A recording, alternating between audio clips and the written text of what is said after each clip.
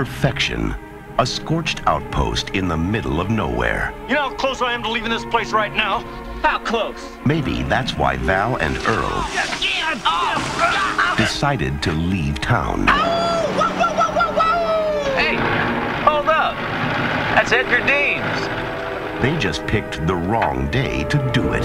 Jeez. You guys better get the hell out of here. There's a killer on the loose.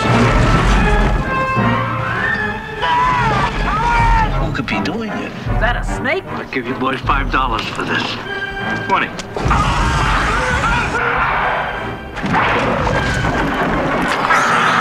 That's how they get you. They're under the ground. What the hell are those things? How could they eat a whole station wagon? But where do they come from? I vote for outer space. No way these are local boys. You see, they're headed right for us. No Richter scale can measure it. They're coming! No scientist can explain it. Bert, they're under the ground. You didn't get penetration even with the elephant gun. Run, run! And no one knows what to call it. Megaworms or suckers or suckoids. Now, this valley is just one long smorgasbord. Now, it's up to Val and Earl to save the world. That's one big mother. Who died and made you Einstein? And they know just what to do. Flip for it. Damn. Kevin Bacon, Fred Ward, Tremors.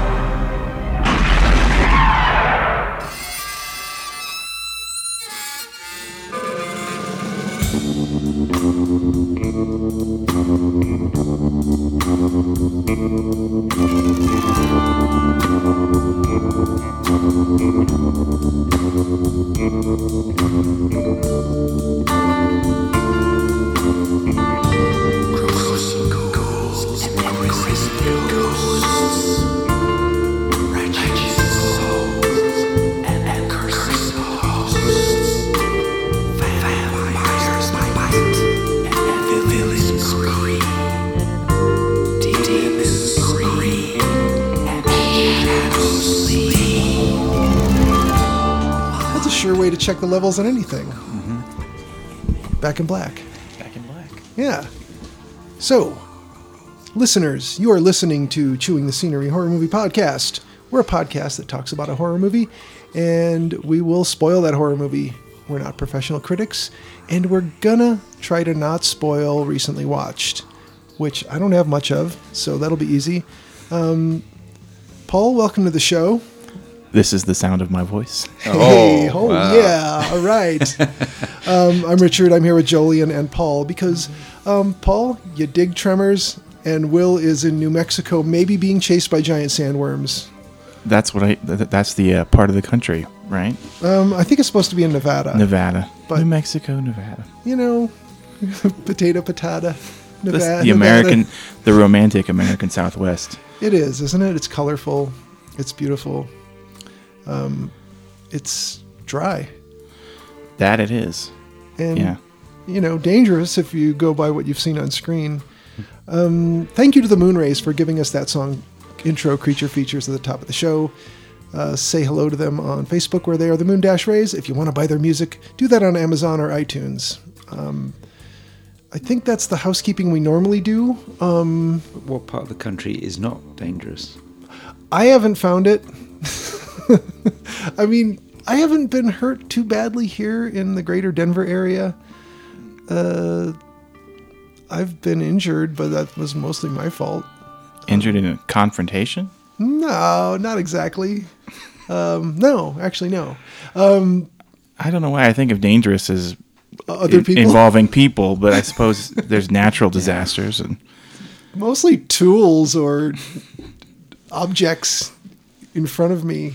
You know, that's what's dangerous to me. Well, that sounds like you're supplying the danger. I am. Yeah. Sharp things, for example. Yeah. Blunt things that I'm not looking at when I walk into them. That kind of stuff. But that's my day to day. Before we get the Recently Watched underway, I think most of the listeners who have listened before know that the three of us who normally do the show are all art people, and we used to work at a particular art supply store. Paul, you're an art person who used to work at the same art Yeah, supply store. I suppose I have the pedigree, so I can be here. It's not a prerequisite. Well, it's but it explains probably why I am here. It's part of it. Yeah. It's how you know us. That's right. But give us a background on what it is you do and how you go about doing it as far as your art. What do I do? Well, I'm still figuring that out, but I occasionally sketch and draw from observation and teach how to do that to other people. And I was just in Chicago teaching a workshop about urban sketching. Yeah. So, and the definition of urban sketching is go to an urban area and sketch it. not necessarily urban. I think that's the name that has stuck. Right. But it's location drawing. It's sort of developed. There's a guy in Seattle who kind of started a group, and I kind of got in on the ground floor 12 years ago. He found my work online, and I was kind of doing it sight unseen until my wife Linda encouraged me to post my sketches. Mm-hmm. And because I started out as a painter, doing oil painting and things like that. Yeah. But and then it just developed into this movement because I think there were a lot of people already doing these kinds of things, and they were isolated from each other. And then social media, I think, brought a lot of communities together in the last 10, 15 years that didn't know they were communities, and this is one of them. So there's tens of thousands, if not hundreds of thousands of people doing this kind of all over.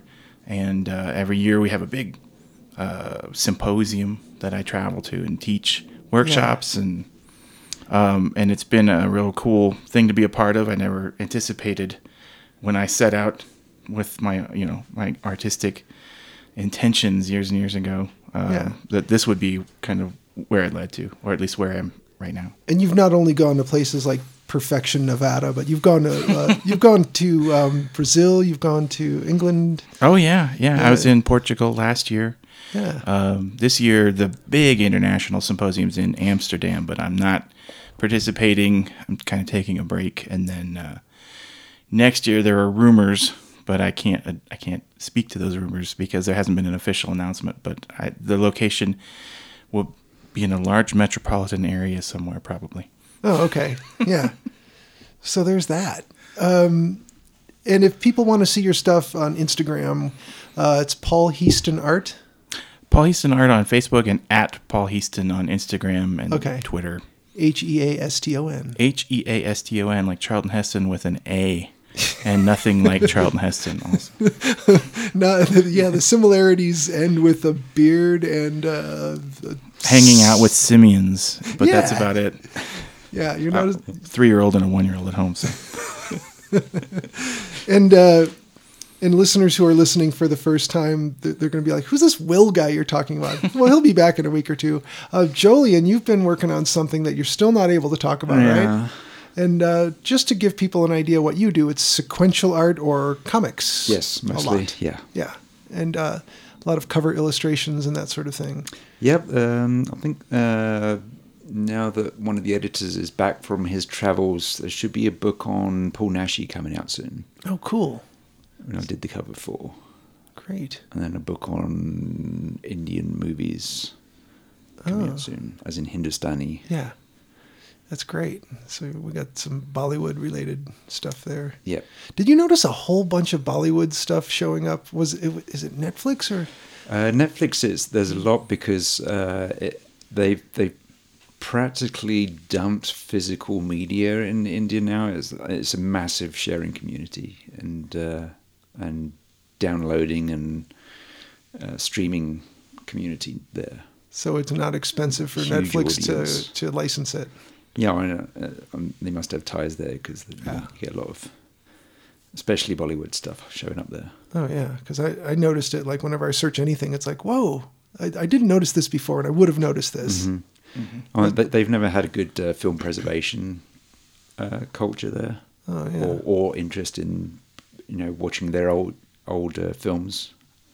Huh. So yeah, if it's hard for outsiders to get into it because so much of it is gone. Man, and it's if it's not stored properly or cataloged, and that's going to be a place where some inhospitable weather could get to it. Oh yeah, the worst. You know, I mean, even like the big art house names like Satyajit Ray. You know, watched one of his movies recently. Is just in terrible condition, and that was not that. It's not that old. Yeah. What was that? Mahakal. What was the one you loaned me? Mahakal. The monster. Is that the Indian Freddy Krueger? Freddy Krueger one? Yeah. Oh my god, it is amazing, and you should all see it. And they just totally lifted the theme music. Oh yeah, and you like one of these books that I did the cover for is like a collection of the covers of they have VCD and DVD covers. And they will just throw in everything. It doesn't matter what's in the movie. It's like skimpily dressed women, monster faces. Yeah. They'll just throw it all in, and they'll take images off of book covers. Oh man! So like and it's quite fun to spot. Not who unlike did them. YouTube thumbnails these days. Right. Yeah. So like there's like Les Edwards did this painting for a book cover back in the 70s, and that's now a demon on the front of an Indian possession movie. It's the Wild West in India somehow. Yeah. Damn. Well, what have you watched since we did this last? Well, I finished up that project, so we're waiting for feedback on that. Yeah. So I've got a few days spare, so I spent it doing something constructive and cultural and improving my mind. Yeah. So I watched The Curious Female from 1969. It's directed by Paul Rapp. This is set in 2427 AD, when LA is an island where orgiasts secretly watch 20th century films because they feature couples in relationships, which is banned by the master computer of the future. Okay. And this stars Angelique Pettyjohn as a virgin, and she's also one of the future women. And she was in you might know her from Clambake, the Elvis Presley movie, and she was also in an episode of Star Trek. That's probably her best known role. Charlene Jones as Pearl. It's really dull. Okay, but it's got fun. I like the future things because it's got these really stupid 1969 ideas of costumes of the future. Oh yeah. So are they silver jumpsuits? Silver, like short skirts, and lots of spangly face makeup and stuff like that. We were supposed to have hover cars by now, right? Mm-hmm. Yeah, they're working on them. Yeah. Well, there's prototypes. On the drive over here, you're kind of glad that cars are nailed down to the road because there's some stupid things happening in there. Oh yeah, we watched a guy weaving in and out of his lane. Yeah, it's like clearly on his phone. Yeah, only barely nailed down to the road here. Right. And there's a guy who goes zipping around the neighborhood right outside here that is on one of those electric skateboards. And you see the ones that have that's basically a plank with a ball in it. There's also ones that are just a regular shaped skateboard, and he is cruising on this thing. And it looks like he's holding a dead man switch, which is probably appropriate. But I think if it goes flying and your thumb comes off the button, then it'll eventually stop. At least the skateboard won't be the projectile, right? Just the human. Yeah. Yeah, the guy has got earbuds in and he's just screaming down the street as fast as a car. The personal conveyances that everybody's got now, these little person-sized ones, I think. It's the.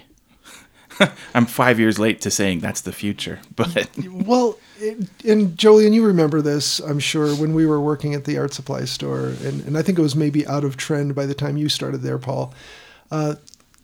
A kid would just come shooting out of an aisle on those stupid sneakers that had wheels built in them. Wheelies. Wheelies, is that what they were called? Or Heelys. Heelys, yeah. And you'd be walking up the aisle and all of a sudden there's a kid screaming out in front of you. In another life, I worked at Home Depot and they were banned for that reason because of the things, the implements sticking out of the shelves, you don't want to fly into. Yeah. So if we ever caught anybody, we were allowed to expel them from the store. Excellent. I'm sorry, Julian. That was a little aside that we. No Harvard cars. I So also the future. watched The Eyes of Orson Welles. This is a documentary that came out this year by Mark Cousins. Does it cover the monstrous side of him as well as his accomplishments? Basically he visits Beatrice Wells, one of his daughters, and she's got his boxes of his actual artwork, his paintings and sketches and cards he'd send to people. Was he any good? Yeah, I mean, it's really loose drawings. Okay. But and then he uses that and he goes around locations around the world. It's a pretty nice job, everywhere he's been filming or everywhere he lived, and shoots some of that and then integrates it with his own, and it's in the form of him addressing Orson all the way through it. So and he's talking to Orson Welles about his politics and his love life and stuff like that. So it is enriching. Yeah. You get to see unfamiliar bits of artwork. That's always good. Yeah. I went and saw Godzilla King of the Monsters again. Again? Yes. Noticing other things in it. There's a G-Team member called Harryhausen. Oh. This is a completely nerdy movie. Have you seen it? Oh, no, I haven't, but I know Ray Harryhausen. Oh, yeah. This does deserve its own episode soon. I mean, once the new Godzilla. Yeah, we have to. Yeah, it's not doing that well, so it's probably dropped. It's not on the big screens anymore. What? It's on the on the secondary screens at the theaters. But, yeah. So it's a good looking film. I probably won't go and see it theatrically again. But I was sat next to this guy, and he was really talking back to the screen a lot all the way through it.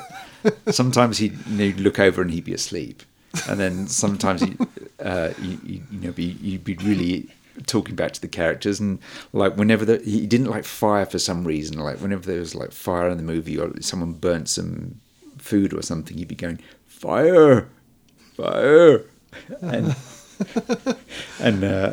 if someone got like hurt, he'd go, "Are you okay?" Oh, so he might have had some sort of mental issues, you think? Oh, yeah, definitely. Okay. But it was fun for him to be the neighbour because he was really into it. Yeah. And, by the end of it, he was going, ooh, wow, ooh, wow. There's a certain scene in it where there's tons of stuff buried, details in there. So this time I noticed there's a statue of Pazuzu. Oh, really? Where? Like, do you know Pazuzu from in The Exorcist? There's this like demon with 4 wings, and you see the statue at the start, and then it kind of turns up in flashes later on in the movie, and it's turned up in other movies. It's just one of those things that. I saw The Exorcist at a house party in high school once. Yeah, we weren't committed to. It wasn't a diligent watching. Okay, but. It doesn't really jump right into the action or carry the action long enough for high school students to necessarily be like, oh wow, this thing's just stomping and doing stuff. It's not a party movie. We were sophomores too. We were just staring at each other like, is this cool? Are we cool? We don't know what we're doing. Yeah, get out the Ouija board. Let's see if we could conjure something. There's also a Viking longship in there, which I thought might be a reference to Gorgo. Oh, okay. Anyway, watched Climax from last year. It's a Gaspar Noé film. Oh, wow. I didn't know about this one. It's about a European dance troupe, and they rehearse and have a party, and someone spikes the sangria with the LSD. Oh, wow. And so they all freak out in various ways. So would this be a good companion piece for Suspiria? No. You can see this movie starts off with a shot of, it looks like it's a drone shot of a woman running through the snow and collapsing, seen from overhead. And then it goes to the end credits. And then it goes to about 10 minutes of people on a TV screen and they're various dancers, and they're giving their comments on various questions about their own lives and things. Yeah. This goes on for 10 minutes. And on the other side of the TV screen, there's piles of books and DVDs, and one of them's Suspiria. Oh, okay. And you get plenty of time to look at them. Yeah. So it's self-aware that it's drawing something from this. Yeah, and the camera's just locked off, and just you've Yeah. got nothing to look at but all that stuff. And then directly after that, there's like a dance number, which is like a single take, which goes on for 12 minutes. So it's an actual oneer. Mm-hmm. And then it goes into other things. There's like there's a single take which is like 42 minutes. Wow. So are we talking like Gus Van Sant style, where it's a tracking shot and it's impressive that they pulled it off? Yeah, or it's is a it handheld camera following people around and going through the dances. Well, there's that. So yeah, it's impressive choreography. I found the actual people pretty tiresome. And the photography kind of dull. It's like green and red stuff that I was tired of 10 years ago. If you want to see, if you want to see this plot, watch Fame and I Drink Your Blood. All right. Fame and I Drink Your Blood. Yeah. I get those two mixed up a lot. I mean, same. Yeah. Uber. Have you seen either of those? Fame? Yeah. I've seen, maybe I haven't seen the movie, but Okay. I remember the series. Right. Yeah. But, and I Drink Your Blood. Okay. I don't know if Richard's revealed my dearth of knowledge when it comes to horror. This one's a tasteful one about there's a bunch of killer hippies, kind of Manson cult, and the locals decide to get their revenge by spiking their burgers with rabies, I think. Oh, wow. Okay. So they go even crazier. That's great. Because we just watched Rabid. Oh, yeah. Yeah. Isn't that it's Cronenberg? Yeah. Yeah. Yeah, we're not afraid of Cronenberg. Yeah, this is pre-Rabid. Early Cronenberg. Especially. Yeah. Yeah. Mark of the Witch, 1970s, directed by Tom Morse, is filmed around Dallas, but it's set in Lancashire. And you've got... Again, two places I would get confused. Yeah. So it starts off with a witch being executed as she curses the Stewart family. And yes, you know where you are because she can't pronounce Lancashire or Valpurgis. Have they not heard A Day in the Life by the Right. Beatles? That's how I know how to pronounce Yeah. it. Oh, yeah. Paul, you're from Texas. Not Dallas. Well, not Dallas, but you're from Texas. Yeah, that's what they say. Do you ever wake up and think, yeah, it's a nice day in England? All the time. Yeah. You know, it's usually overcast and Yeah. cool and wet. Yeah. Yes. Yeah. Sorry. So then it goes to modern day, i.e. 1970. It's all bright, colourful, suburban hip, kind of Brady Bunch. And the witch incarnates as a college student who then starts saying things like impudent lackwit. Lackwit. So people start to suspect something strange is going on. During an invocation, she calls on Dagon Oh, really? and goes semi-skyclad. There's a pretty cool twist ending to it. Anyway, The Devonsville Terror, 1983. This was filmed in Wisconsin. Huh. Was it doubling as anywhere else or no? I don't think so. This is directed by Uli Lermel, who's done much better films. This one's got Donald Pleasance in it briefly. The forger. Oh, he's a forger? Not in. He's in The Great Escape. Oh, okay. Yes, Right, yes. This is executive produced by Bill Rebane, who's filmed many a movie in Wisconsin. This starts with a woman who's accused of witchcraft, and she gets fed to pigs. And another woman who's been accused gets tied to a burning wheel and rolled downhill. They're very creative in Devonsville. You know, the getting fed to pigs thing, we talked about that one episode. Like, it's like, this became a trope, sort of. You know, Yeah. Paul, you probably don't watch movies where it's so much a trope. There's more pig feeding movies than you'd I'll imagine. mention that I just watched the Deadwood movie, and so if you're familiar with the series, then you know that They do that. they dispose of bodies by feeding them to the pigs. They go to the Chinatown part of Deadwood, and they give the bodies to the Chinese, who then feed them to their pigs. Okay. So that's how what I watched recently relates to it. Yes, it all ties in. It does. All right, so which movie am I on? Yeah, Devonsville Terror. And then the third woman who's been accused gets burned, and she is a witch. Wow. And so she does her curse thing, and then you cut to 1983, Devonsville, and it's pretty dull for most of it. But towards the end, you get this like 80s demons. There's this demon, and it is barely articulated, but it's kind of can curl its lip. At the end, there's this witch that gets tied to a stake, and you know, like in The Exorcist, she can her head can revolve somehow. This witch can like spin herself on the stake. Oh. So it goes round and round. And So like a rotisserie, sort of. yeah, and there's this laser beam eyes and lots of some exploding head action. My favourite scene is when they're tying up a witch to a stake, and what they do to send the witches on their way, because they're all good, good Christians and stuff. Yes. They take turns spitting on her. Uh-huh. And as Jesus did. Yeah, and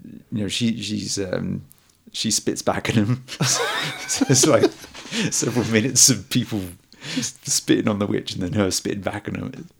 It's a great spitting scene. You know, I would imagine that there's more than a few people who that's, sort of a thing. They don't mind some spit. Uh-huh. Oh, yeah. Something for everyone these days. Yeah, there is. Then the last one I saw was Crazy Fat Ethel. This is from 1973. Crazy Fat Ethel. Have you seen that one? Never heard of it. Yeah. This was back when you could call movies Crazy Fat something. So-and-so, yeah. So in this case, it's Ethel. This is directed by Steve Millard under the name of Nick Phillips. And it was produced by his mother. This is also known as Criminally Insane. Stars Priscilla Allen as Ethel. She's released from an asylum to go and live with her grandma. And she's convinced that her grandmother is starving her, so she kills her. Oh. And then she kills the grocery delivery boy. And she kills a whole bunch of other people. And this was followed in 1987 by Crazy Fat Ethel 2. Electric Boogaloo. Also starring Priscilla Allen. Oh, God. That was the Fat Panic era. It was. When the fatophobes were making all these hateful movies. Oh, Lordy. What else you got? That's it. That's it? And then I saw, last night I watched Tremors Cold Day in Hell. Oh, so you got... last year, because I don't have any of the Tremors movies, but this was on Netflix. Oh, all right. So part 5 or 6, what did you say it was? This is number 6. 6. Well, Paul, what have you watched lately? The aforementioned Deadwood movie. Yeah. Which follows up the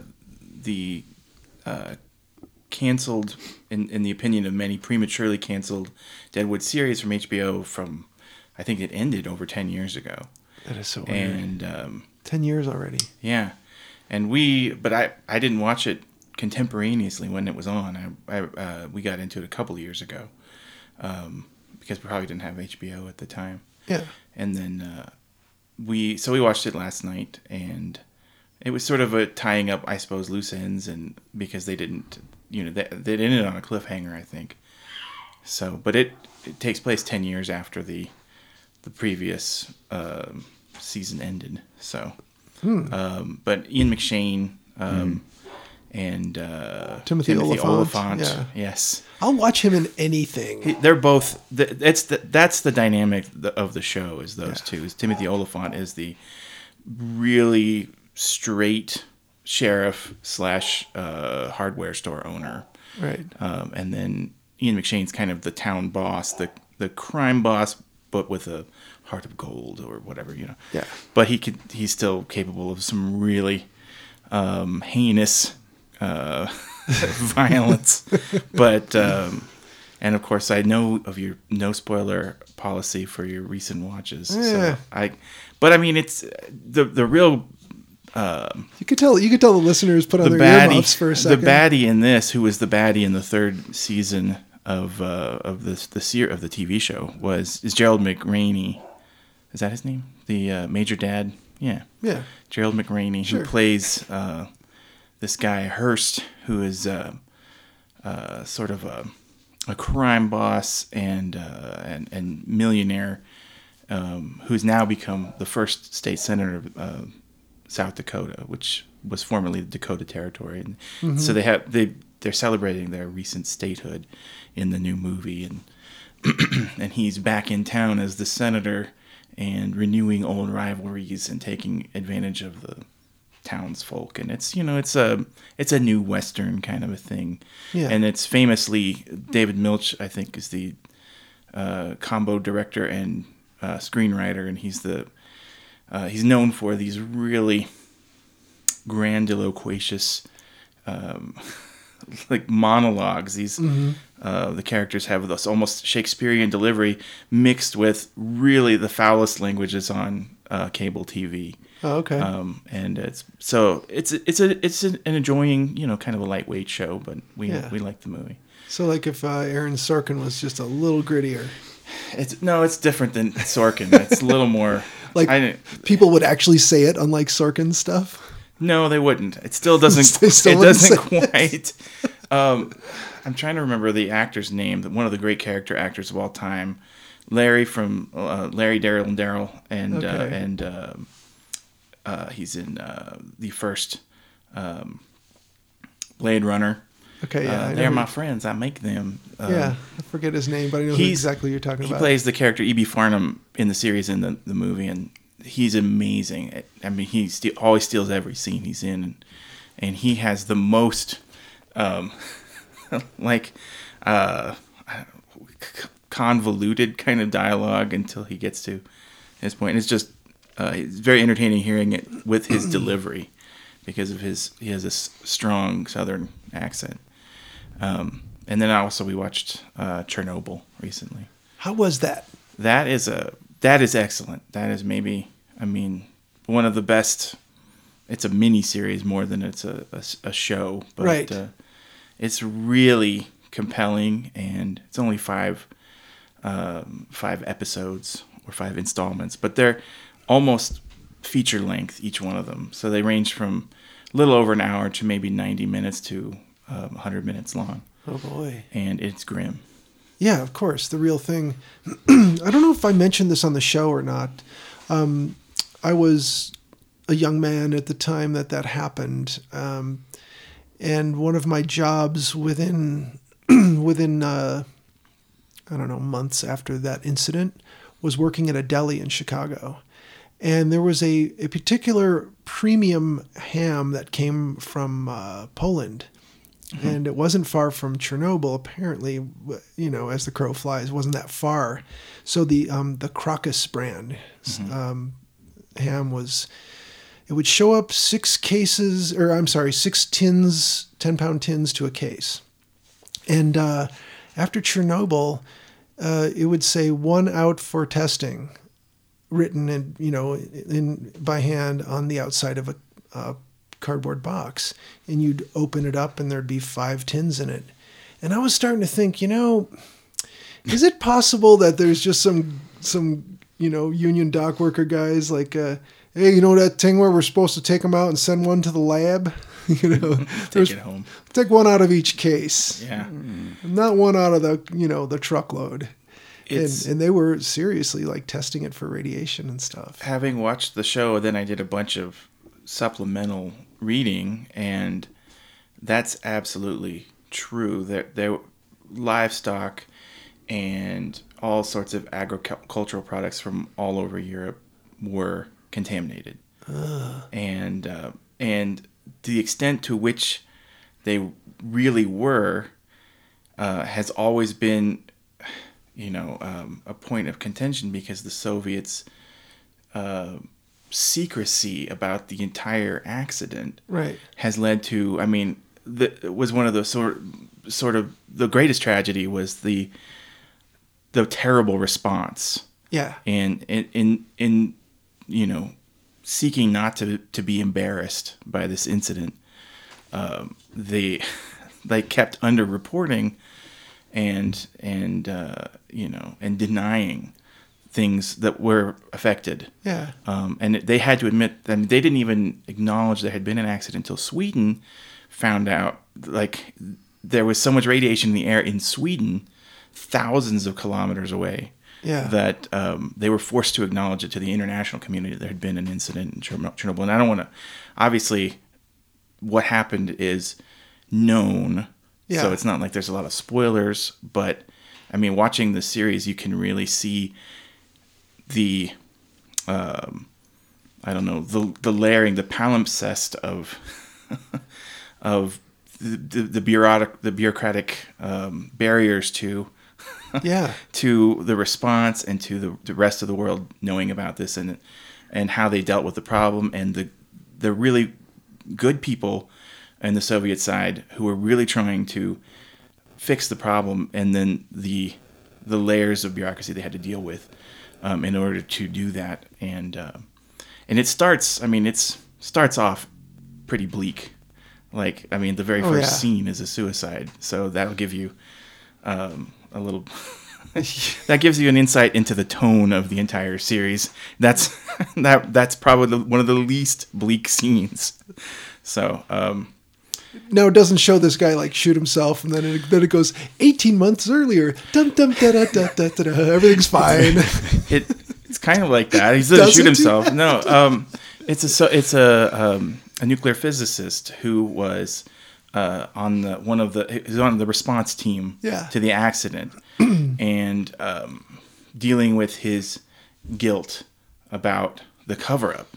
And he committed suicide 2 years to the second after the explosion. Oh. And that's a true story. I mean, that's the thing about the series is that, but for one character, I think everything is pretty well documented as historically having happened. They really tried to get it right, down to the school children uniforms this is the Chernobyl's in what's now the Ukraine. So, so they tried to get every detail pretty well in there. So is that on? That's on HBO. It's HBO. HBO, okay. So I was wondering if that would play in Japan because Fukushima was just like that. Yeah.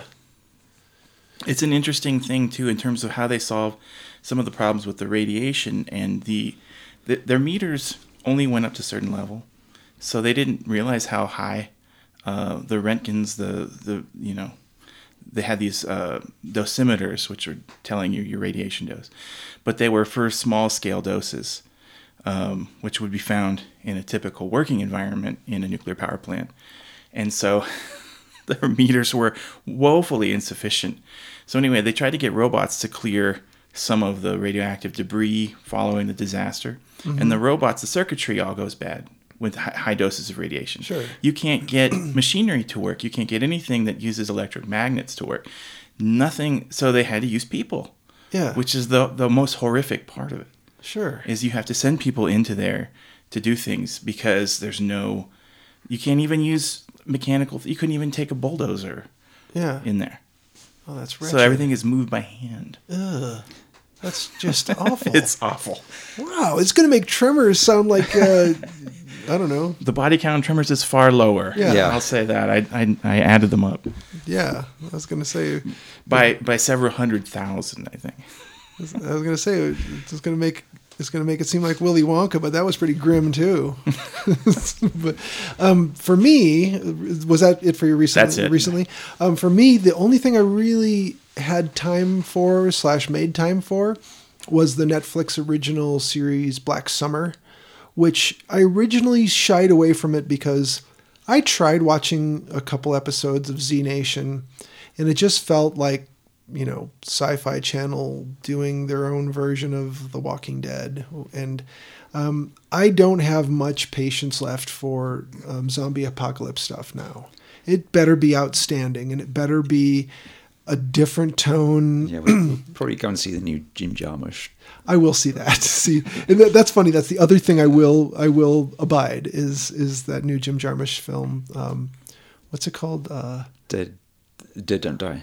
The Dead Don't Die. Yeah, it's got Bill Murray and the guy who should be playing Joey Ramone. What the hell's wrong with you, Adam Driver? I mean, that's what he was born to do. I'm just looking at the guy saying, quit hitting the protein shakes and the weights. Just, get skinny and before you're too old to grow do your it. bangs. Yeah, grow your bangs. Get your googly glasses on and let's do this. But I watched Black Summer. I heard on, I think it was Horror Hound Radio. It's another horror podcast. They were talking about this, and one of them was saying that he was hesitant to give it a chance and gave it a chance and liked it.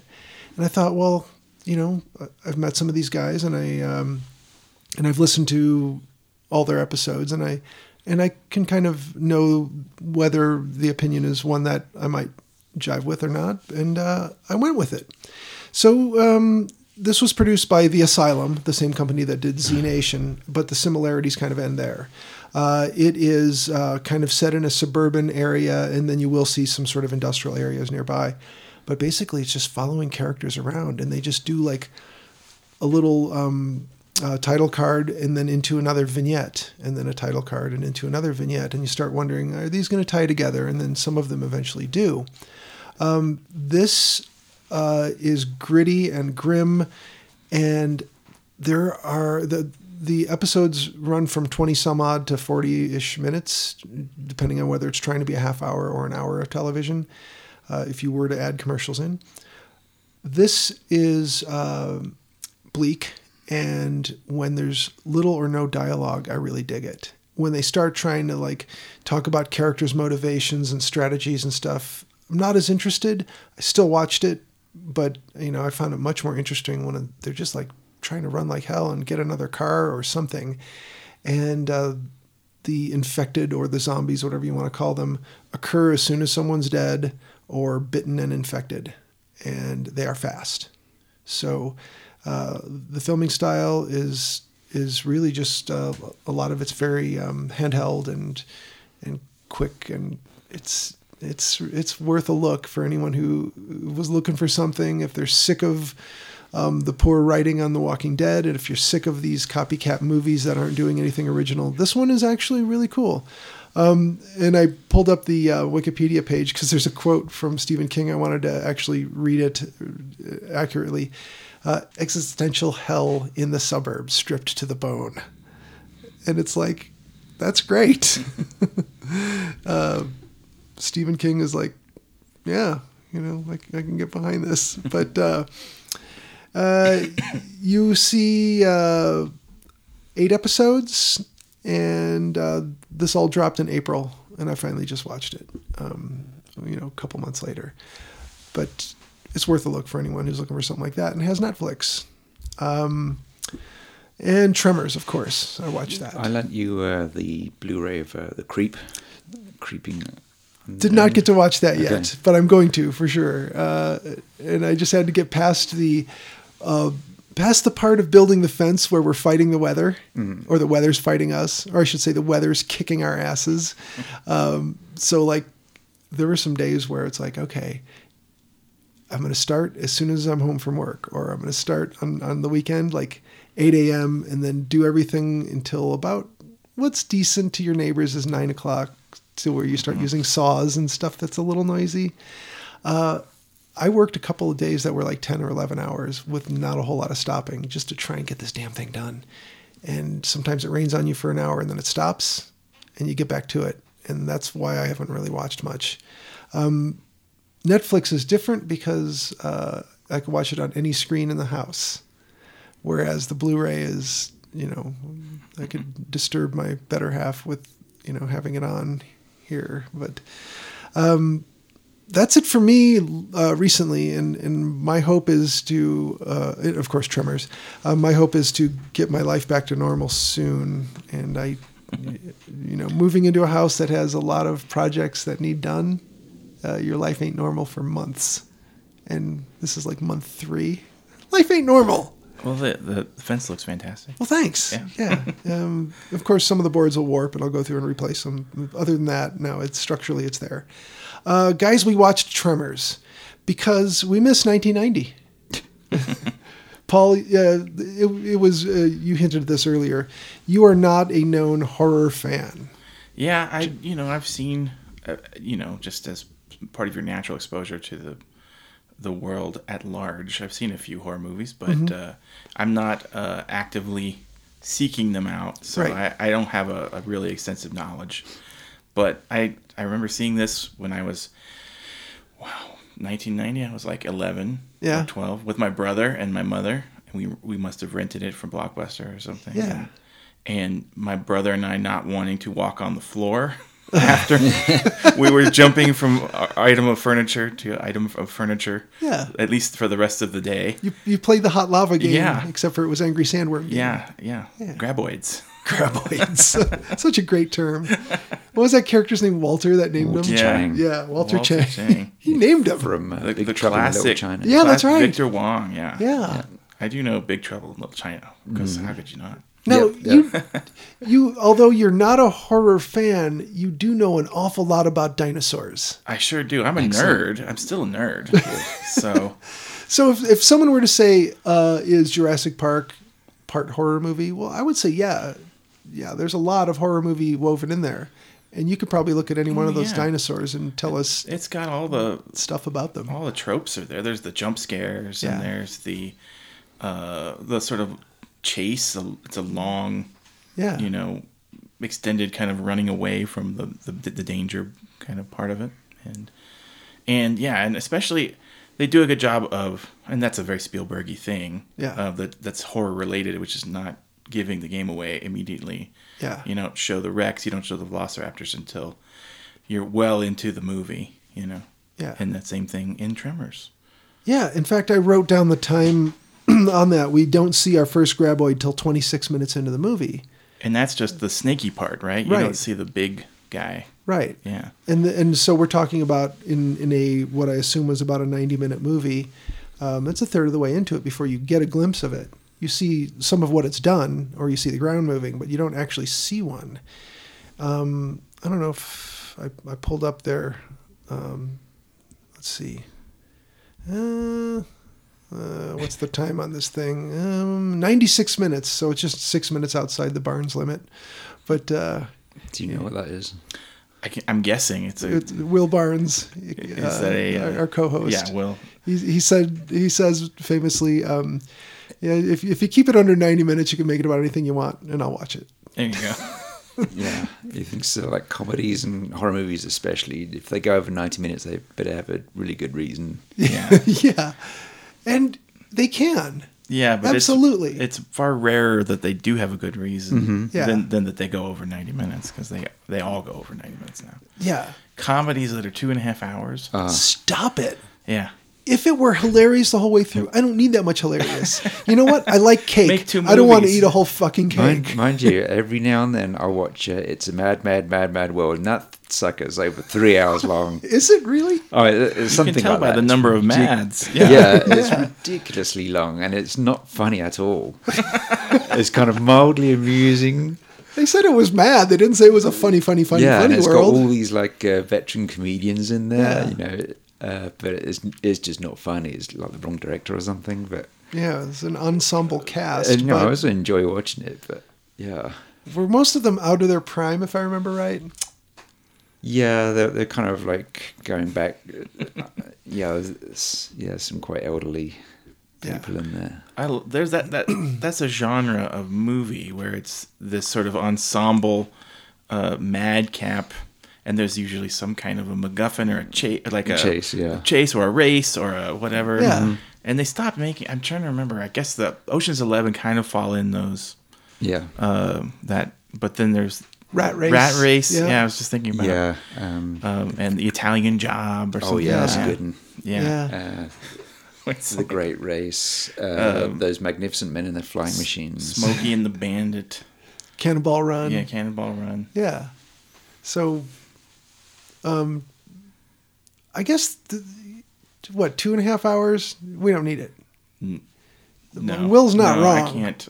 Cut it off at about 90 minutes. It was ideal last night because I don't get much sleep anyway now. So Yeah. yeah, Well, you're a dad. yeah. And You I have a gotta- 1-year-old who's up 3 times a night. So Yeah. I don't know if it was Stephen King who were talking about it in Dance Macabre or something, but like about 90 minutes, it feels like the length of a dream, of Yeah. a nightmare or something. And longer than that, it just doesn't feel right. Yeah. I would agree. except for those Hobbit movies, not the Lord of the Rings, but the Hobbit. Oh, 3. I could give me 8 hours of those. Yeah, right. I never watched any of them. Everybody was like, "Oh God, they were so long and tiresome." Yeah, I'm like, I didn't like those. No, they were wretched. I thought. So, do I have it right when someone says, "Oh, it's a Hobbit movie"? So you basically took a Lord of the Rings movie, shook all the other good stuff out of it, and just kept the Hobbits part of it, and then you made other adventures with them in it. Whether Tolkien, Well, fantasy movies, I can watch long ones. well, sure, Yeah, I know some of my favorite movies are like The Human Condition is 7 hours something. damn, War and Peace is over 7 hours. wow, The Russian one. yeah, I love those. yeah, Terrence But, yeah, Malick. but comedies and nightmares, not so. yeah. Horror movies, yeah. But then, Dawn of the Dead's my favourite horror movie ever, and that's 2.5. Is it 2.5? That's over 2 hours long, isn't it? Wow. It depends on. I mean, obviously, it's the strength of the narrative structure and the turns that the story can take, and a good director or a good screenwriter or both, Yeah. and a good editing crew can. I think you can make good movie at any length, just like you can make good art about anything. It's not Sure. about subject matter or but as a rule, I think in terms of, I think saying more with less is a skill unto itself, Absolutely. and being succinct, and that's really, like, as an artist, I think economy is the biggest challenge, and I don't meet that. Yeah. I'm the opposite of an economic guy when it comes to mark making, but Well, yeah, I look at if anyone is familiar with Hari and Deepti. Yeah. Hari would draw something, and with the fewest lines possible, he would make this creature feel like it was doing the thing or, emoting or whatever. And I couldn't do it with, 100 times that many lines, or, I'd need lots of erasers, and I just wouldn't be able to pull it off. And this guy, he can just say, all right, well, he did, for example, like this Sasquatch type character hugging a Christmas tree. And he's just kind of climbing it, but kind of hugging it. Mm-hmm. And it was really super cool. And it's like so few lines, just a few shapes. And he could do that. And you could follow them on Instagram also, where they are Hari and Deepti, spelled Hari and Deepti. So look them up. They do a lot of cut paper stuff now that's backlit, and that's mostly what their Instagram's going to be. But both of them are, drawers and painters. I did get some good advice years ago. I used to do caricatures at a theme park that had a certain amount of flags. And the 7 or fewer. Yeah, it was between 5 and 7. Yes.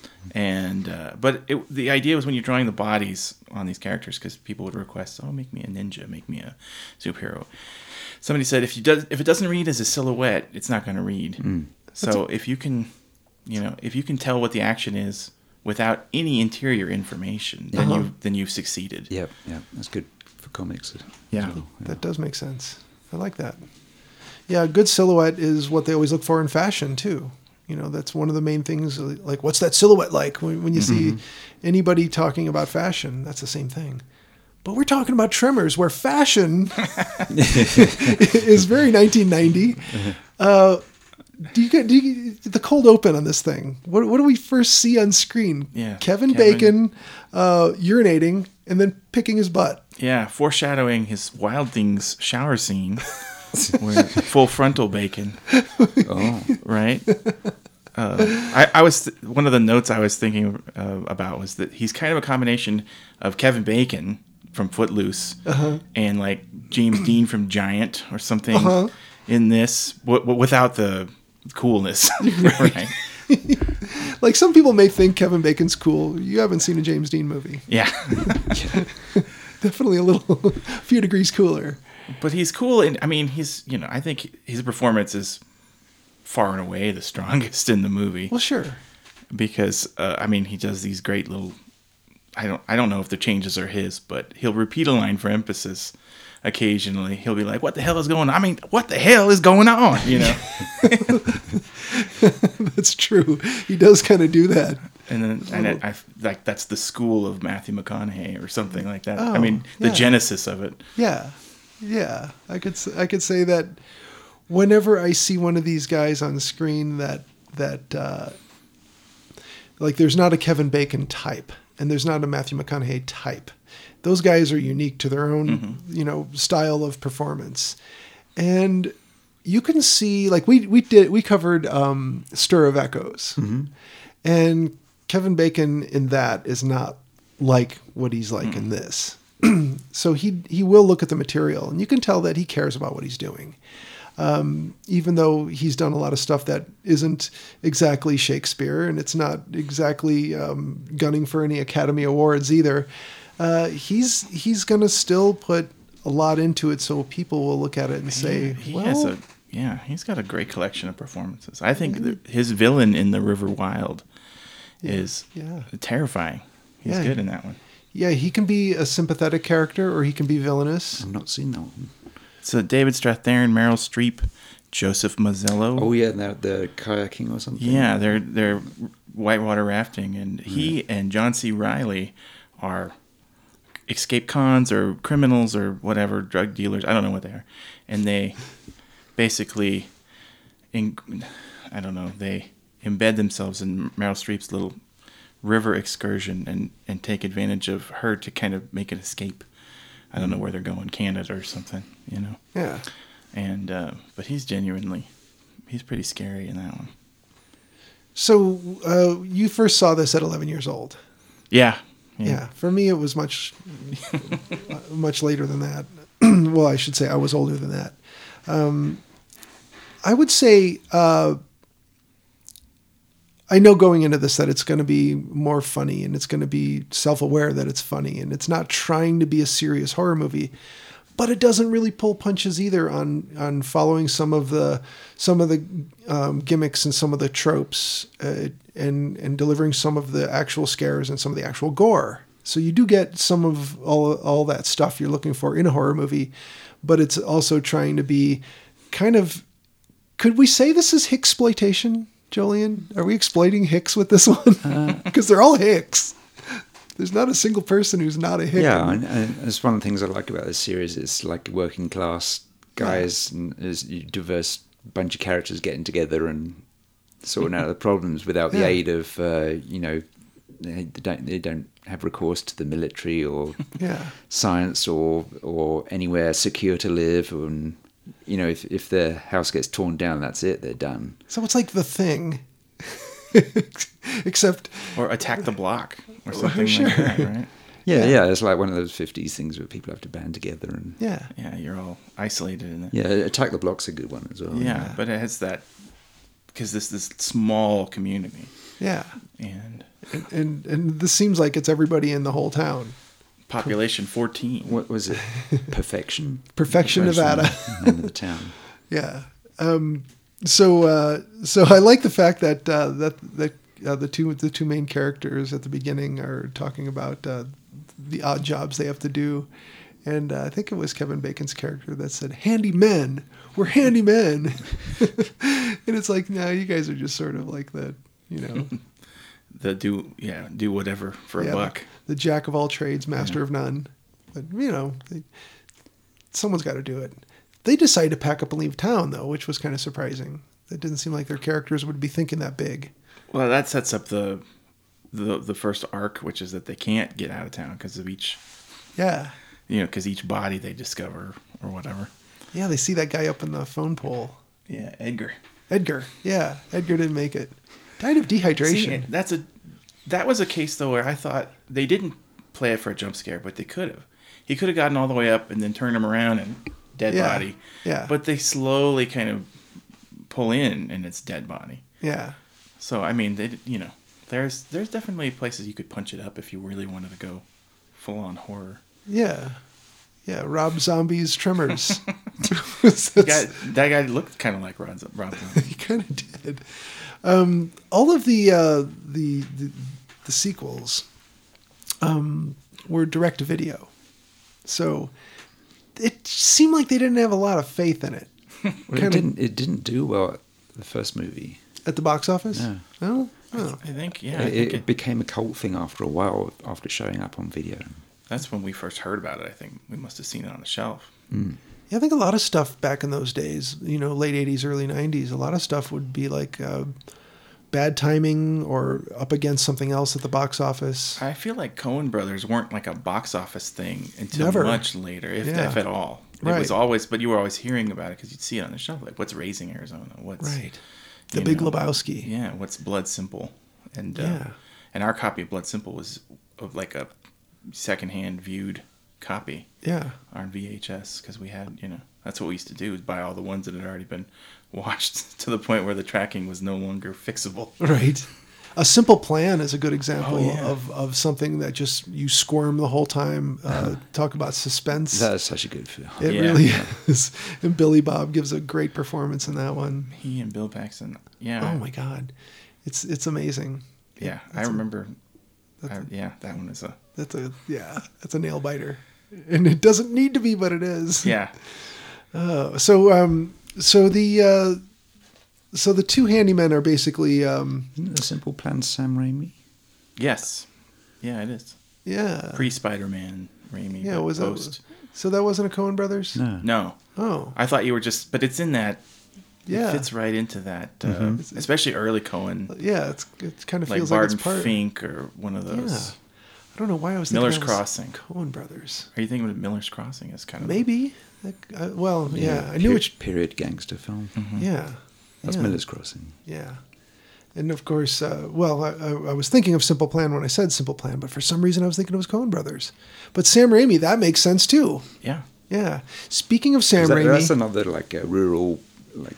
Yeah. It's like wintertime, rural. And there's a plane crash, and they find the big duffel bag full of money, and that's like the first 10 minutes of the movie. And ill-begotten cash, for sure. Yeah.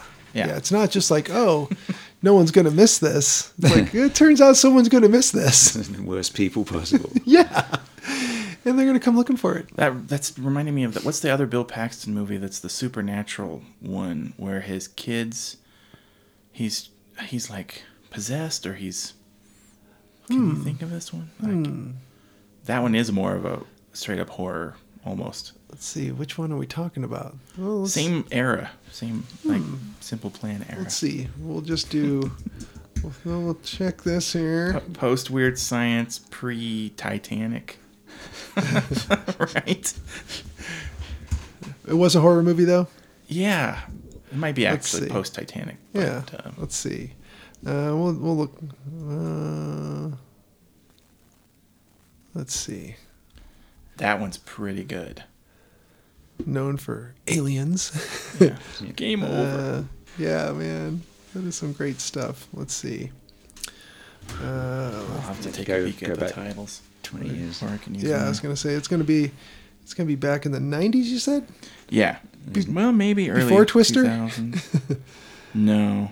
Let's see. Simple Plan, Mighty Joe Young. Yeah, no? No, but Frailty. That the director of Tremors did Mighty Joe Young. Oh. Well, that Frailty is the movie. That's it is Frailty? Yep. Okay. He plays 2001. Dad Okay. Meeks. Yeah. Wow. Have you? Yeah.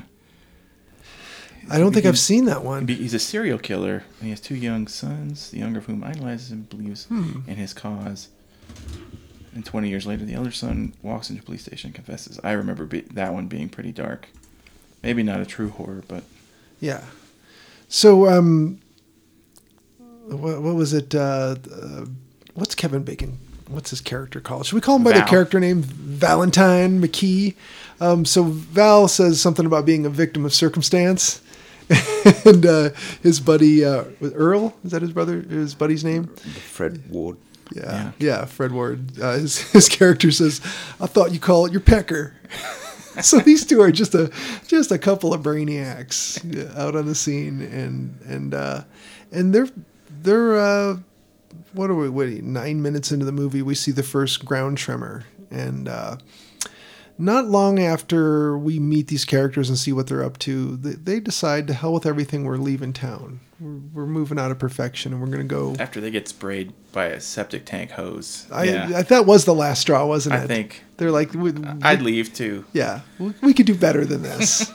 And, they probably could. Even those two dummies could probably do better than this. And that's Perfection, Nevada for you. Do you think places like that are named ironically? Or do you think somebody's actually, founded this town and went, you know what? This is everything I'm looking for. Because... there's places that just the name belies the actual, the meaning of the place. They're looking for a beach without all that pesky water. Yeah, for example. Yeah, or something that used to be a beach 20 million years ago. Another good example. The young girl who's bouncing on the pogo stick. Of course, that's a foreshadowing to. Any thumps in the ground. 640 bounces is what she was up to on the pogo stick. Perhaps she awoke these dormant creatures. Do you think she had a part in it? I don't know. Well, they're doing road construction too, right? Well, sure. There's that. It's just coincidentally, there's a geologist, grad student doing seismography experiments. Yeah. In the vicinity, right at the same time. These. Yeah. Is that the kind of job where you typically lose your pants in the course of a day? Seismology? Yeah. Well, they normally stay on, don't they? If your name is Rhonda and you're a reasonably attractive woman, and this is a kind of a quasi B, horror movie, pants are coming off. The movie doesn't pass the Bechdel test. It's there's 4 female characters or something like that. Right. Yeah. Yeah. And she's the only one that has extensive dialogue. Yeah. But at least she didn't, the doc's wife gets the worst of it, I think. We'll talk about later. Yeah, sure.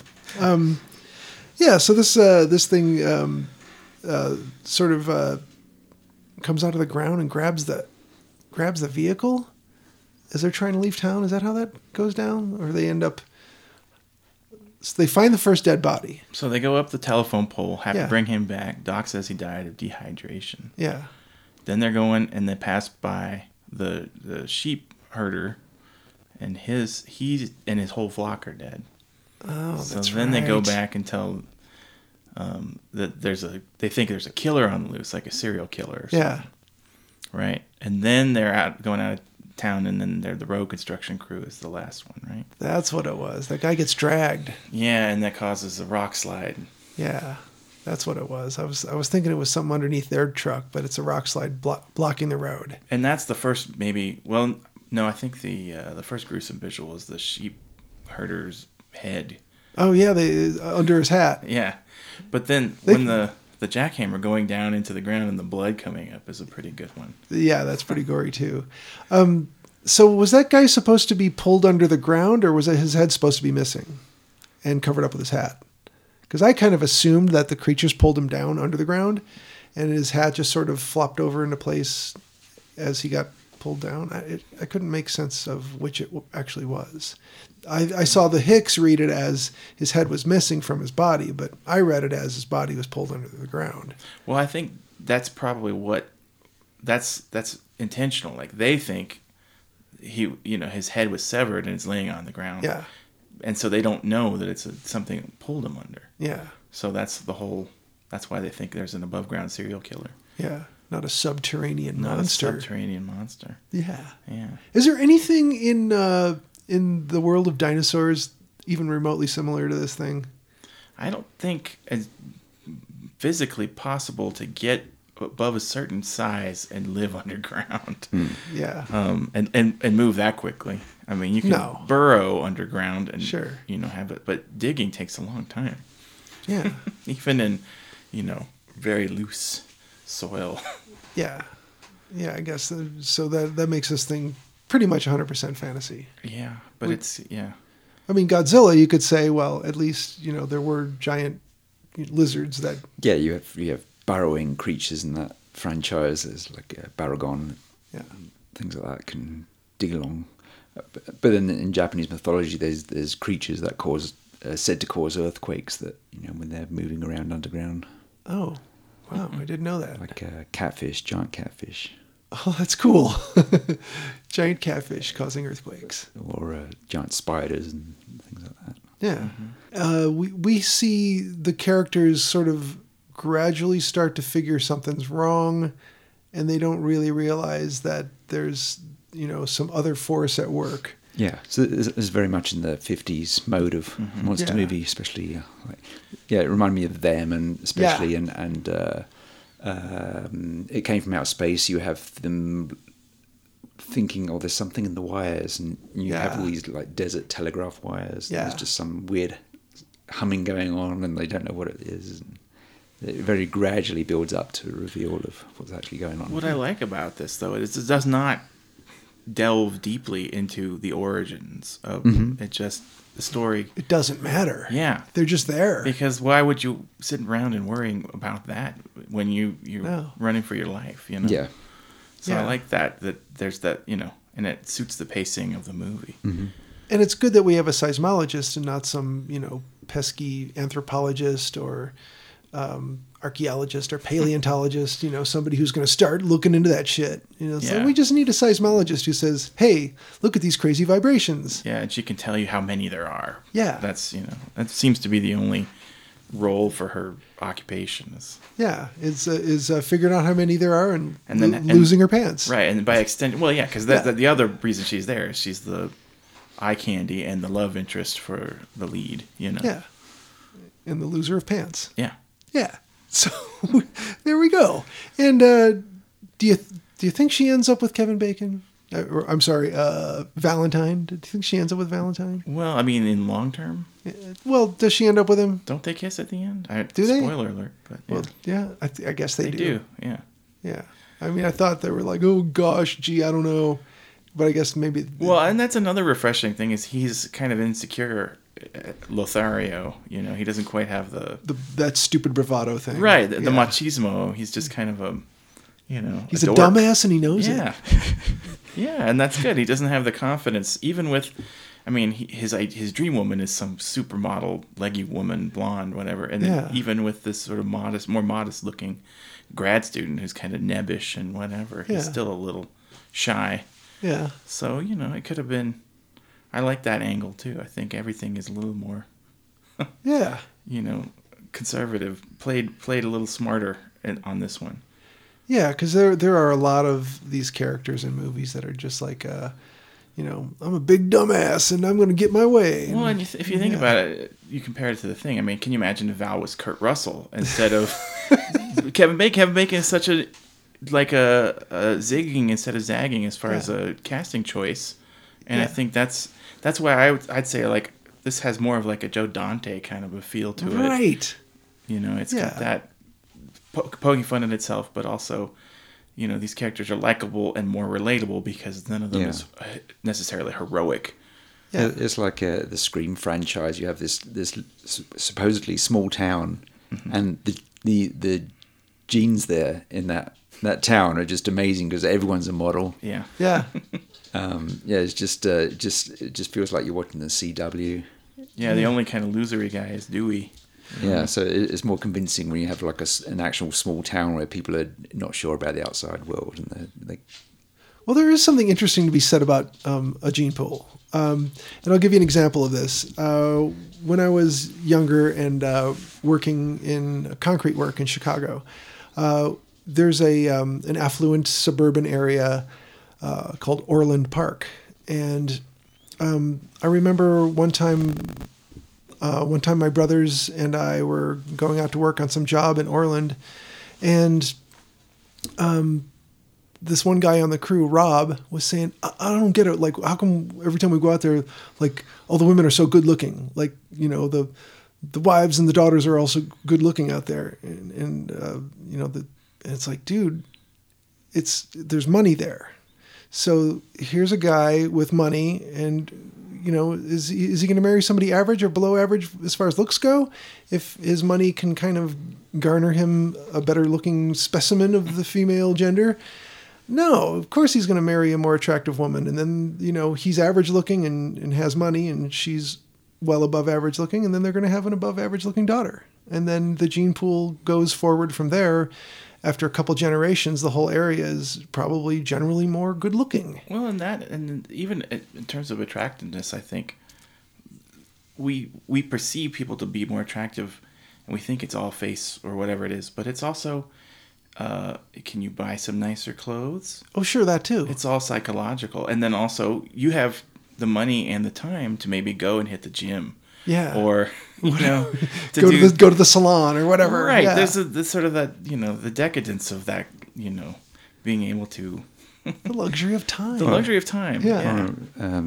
In Hokkaido, like all the small towns, like women, as soon as they could, they'd leave. They'd head to the city because like the opportunities are there. Yeah. And then you go to the cities, and 2/3 of the population are young women. Right. Because they've gotten out of Dodge. Yeah. They know where they can get more of a, they're not going to just be housewives or tending bar or something. Right. Which is fine. Sure. But there's more choice. There's, they can pursue careers. Yeah, because they might save that other stuff for, a backup plan or for later in life. But yeah, so it was a big problem there that, the fishing villages and so on, the young female population would be gone. You just have little girls and old ladies, and that would be it. Oh, wow. It's not coincidence that, you go someplace and you see more of a certain type of person or less of. There are people who say, like, people seem more upbeat or more cheerful in Denver. It's like, well, yeah, you get lots of vitamin D from all that sunshine. And, there's a lot more fit people here. It's like, well, yeah, because people move here because they have more access to mountains and biking trails and stuff, so that's who's going to move here. You're going to have people who like seafood move to the coast, and you're going to have people who like, dry weather move to Arizona, and, whatever it is. But people come here because they want to ride their mountain bike, or they want to climb a mountain, or they want to go skiing or whatever. I'm proud to be an anomalous example of the population here in Denver. I like to... Yeah, I get all my exercise doing house projects. I'm never going to... You know what? I will run when something is chasing me. If there's a wolf on the loose, I'm running. Run for fun. Yeah. No. Thank you, no. That's what what's that? That's Back to the Future 3, where Pat Buttram, he's like, people run for fun in the future. That's right. I do love Back to the Future now that we've passed the point in the future. Yeah. It's great. Yeah, they predicted a lot more fax machines in our lives. But so the whole thing, like you said, I was thinking of the movie Them when I was saying that, like, oh yeah, this is kind of revealed over a lot of mistaken perceptions of what was going on, and Them felt that way for sure. Yeah, you have no idea what's going on unless if you had no knowledge of the film going in. Yeah, the title's not giving it away. Right, posters do. But yeah. If you're just going in and you just have strange noises in the desert, there's this little girl who's shell-shocked. Yep. And carrying a broken doll. It's really, it's sinister, spooky. You don't know what is going on. Yeah, the camper was ruined. Yeah, there's this camper torn open. And, and again, you have like a hero he's not an expert in science or anything. He's like this. Right. He's a war veteran. He's now a cop out in the desert. Yeah. He's a good guy and he's smart, but he just doesn't have the resources. Well, I think that. Just like in Jaws too, I think that those make the best sort of those anti-hero kind of the reluctant, sheriff who's from the big city who's like here to relax and take it easy as a sheriff, doesn't want to deal with anything anymore, right. And also doesn't like the water, doesn't even swim, Yeah, and he's like past middle age, basically. Well, I don't know. I guess I just think of Roy Scheider as older. Yeah, he was. He has young kids in the movie, so I guess he's not that old. But. He was born old. Yeah. It's so weird when you see, like some character in some movie that you're really familiar with, and you find out later he was 37. Oh, man. What? It's like somebody who you perceive as being like in his 50s or 60s in a movie, and it's like, no, this guy was in his 30s. Yeah, what's his name? Lou Grant. Ed Asner. Yeah. When Mary Tyler Moore premiered, 39, Jeez. 40. Yeah. Scary because that's my age. Yeah. You look at him and you go, like, that guy was born 50. Ed Asner? Yeah. Yeah. You're just not as gruff and unpleasant. So yeah, so this movie does unfold the same way a 50s movie unfolds. And the characters, they're fairly close to two-dimensional, most of them. You know, they're you get to know them a little bit, but they're... Yeah, you know enough. Yeah. I always think with horror movies, like, you can know too much about characters. I just need, like, a little bit so that you sympathize with them and or at least believe them. Yeah. Yeah. Like the... you care about them just enough. Yeah. I don't want to know their backstory. Yeah, Michael Gross plays Bert, and Bert's a gun nut. Yeah. Yeah. Survivalists. Yeah. Yeah. And Reba Bert McEntire. Gummer. Yeah. Bert Gummer and Heather Gummer. Yeah, the Gummers, they love guns. Yeah, but then they end up being rather heroic too. So Yeah. you know. Yeah. They're not just this dumbass that goes down in a blaze of... They're like preppers, aren't they? Yeah, they really are. They were ready for just about anything that came from just about anywhere except for up under from the ground. Mm-hmm. And they say as much later in the movie, like they were ready for just about anything. And air and- filtration, water filtration. Blah, Yeah. blah, blah. And here this stuff comes up, boom. And they were told later by Valentine that had they stuck around, they'd have been dead by now. So it was probably good that they joined him and they ended up in the crazy chase predicament kind of thing.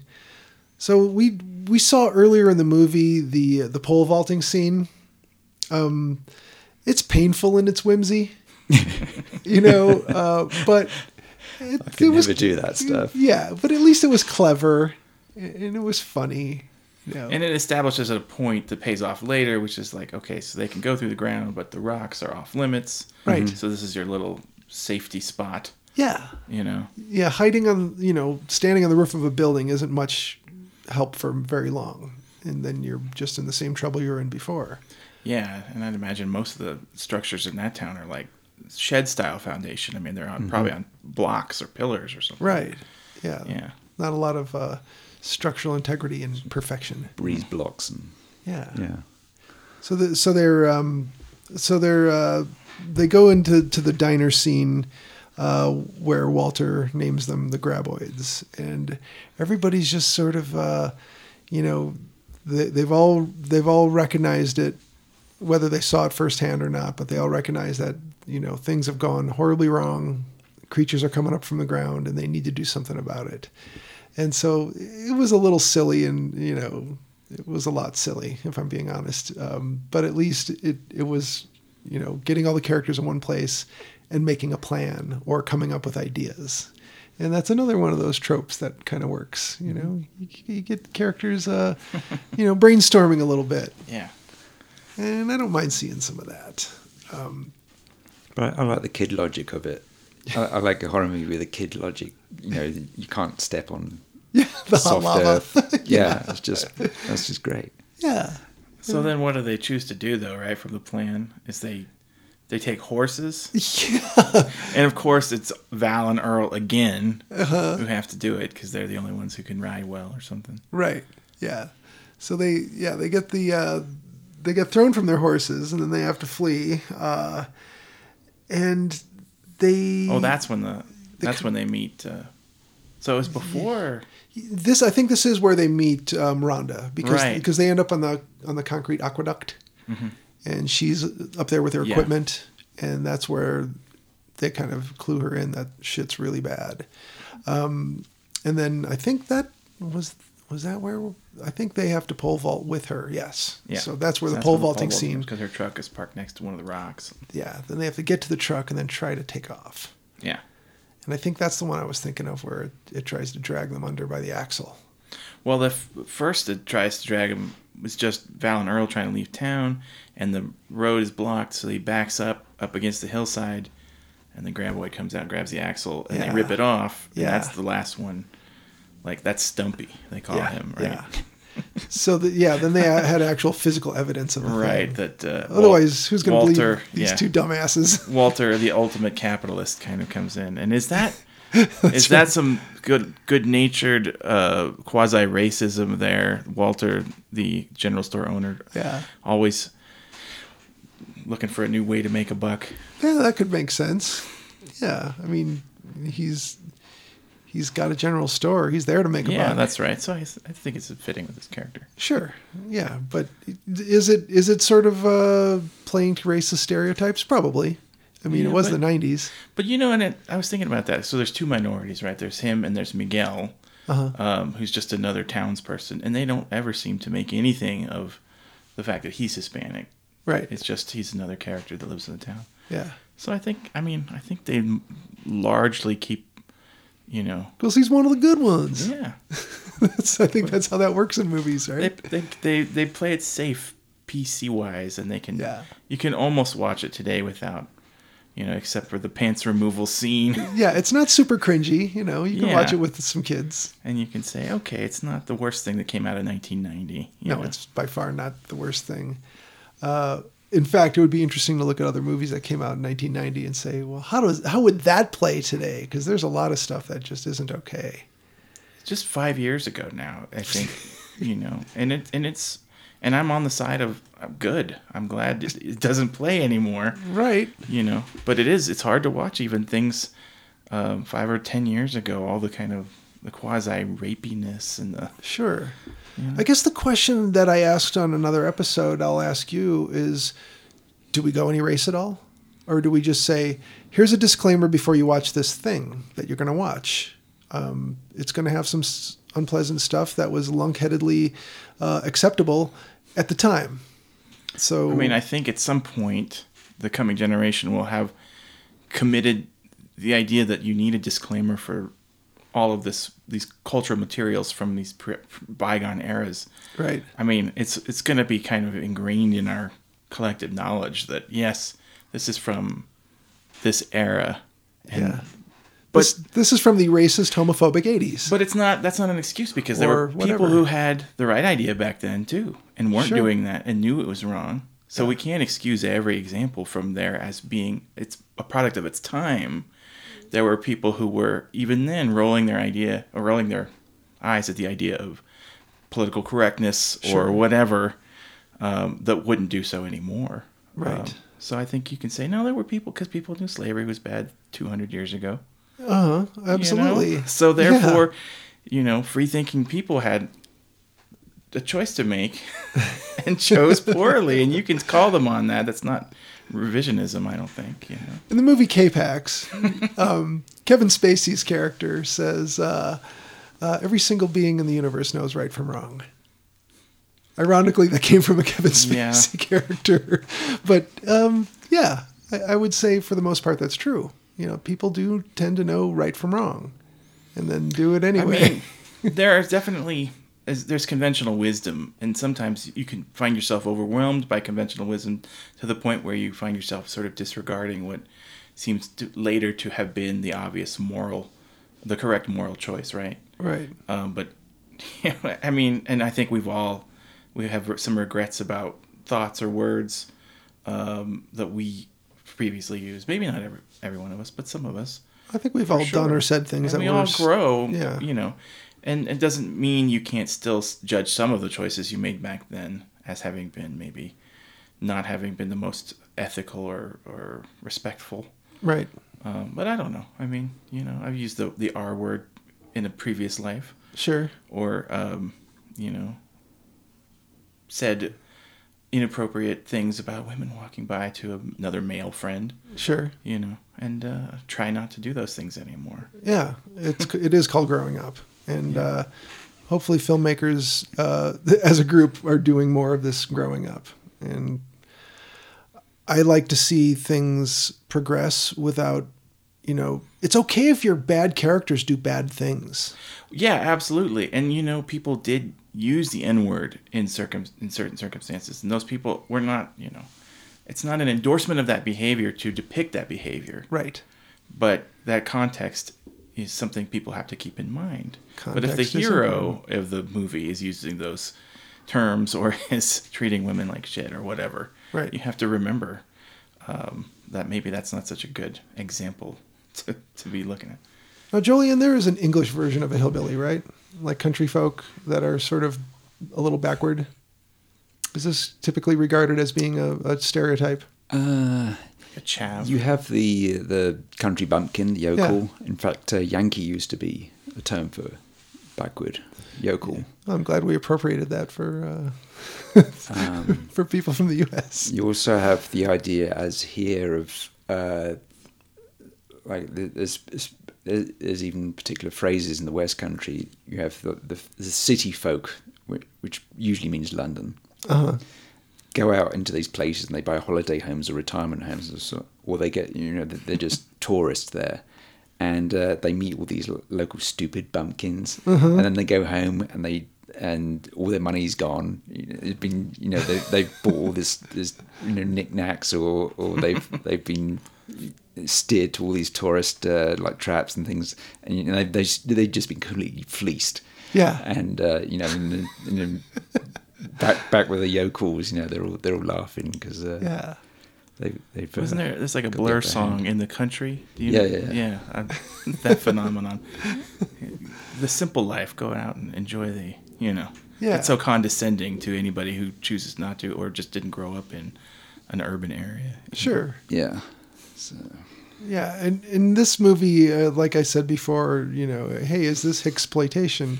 Well, it's a group that doesn't seem to mind being Hicksploited.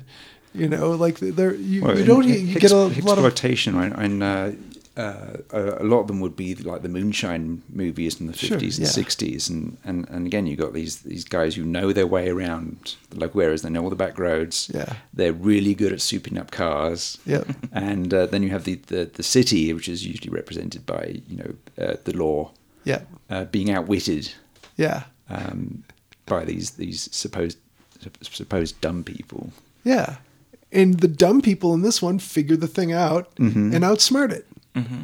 So that kind of plays to that in a way. And I don't think there's no overwhelmingly, except maybe Val and Earl, but they're kind of the dumb people of the dumb people, right? Because they're in the land of the dumbass is king. Well, yeah, because they're the whatever hired hands. They can't they don't have the entrepreneurial expertise to open a store to make a decent living there. Yeah. And but I don't think any of the others, except for maybe the survivalist couple, are played for laughs initially. They're just residents. Yeah. And maybe what's his name? I can't even remember his name, but he's the guy that gets sucked through the tire. Which one is it? He lives in a trailer. He's in the trailer home, gets knocked over, and he gets knocked off the top. Nestor, yeah. Yeah, and but he doesn't really have much before that in the movie. I don't think they even a couple of lines of dialogue. So. Yeah. So you've got population 14. A few of them get picked off, and but the group that you get to know ends up surviving the whole thing. They want to get to the nearby mountain range, and the graboids have created a big sinkhole, and that's made it a problem for them to get to their goal. And apparently these are the Sierra Nevada mountains that were used in filming this. I know that area. It's around Lone Pine. Yeah. So it's just north of Death Valley, between the Nevada border and the Sierra Nevadas. Oh, nice. And it's supposed to take place just over the border, but it's really pretty much geographically the same part of the country that they're supposed to be in. Right. And so the sort of snow-capped peaks, that's like Mount Whitney. That's the tallest peak in the U.S. Oh, wow. I think you can see it in the movie somewhere.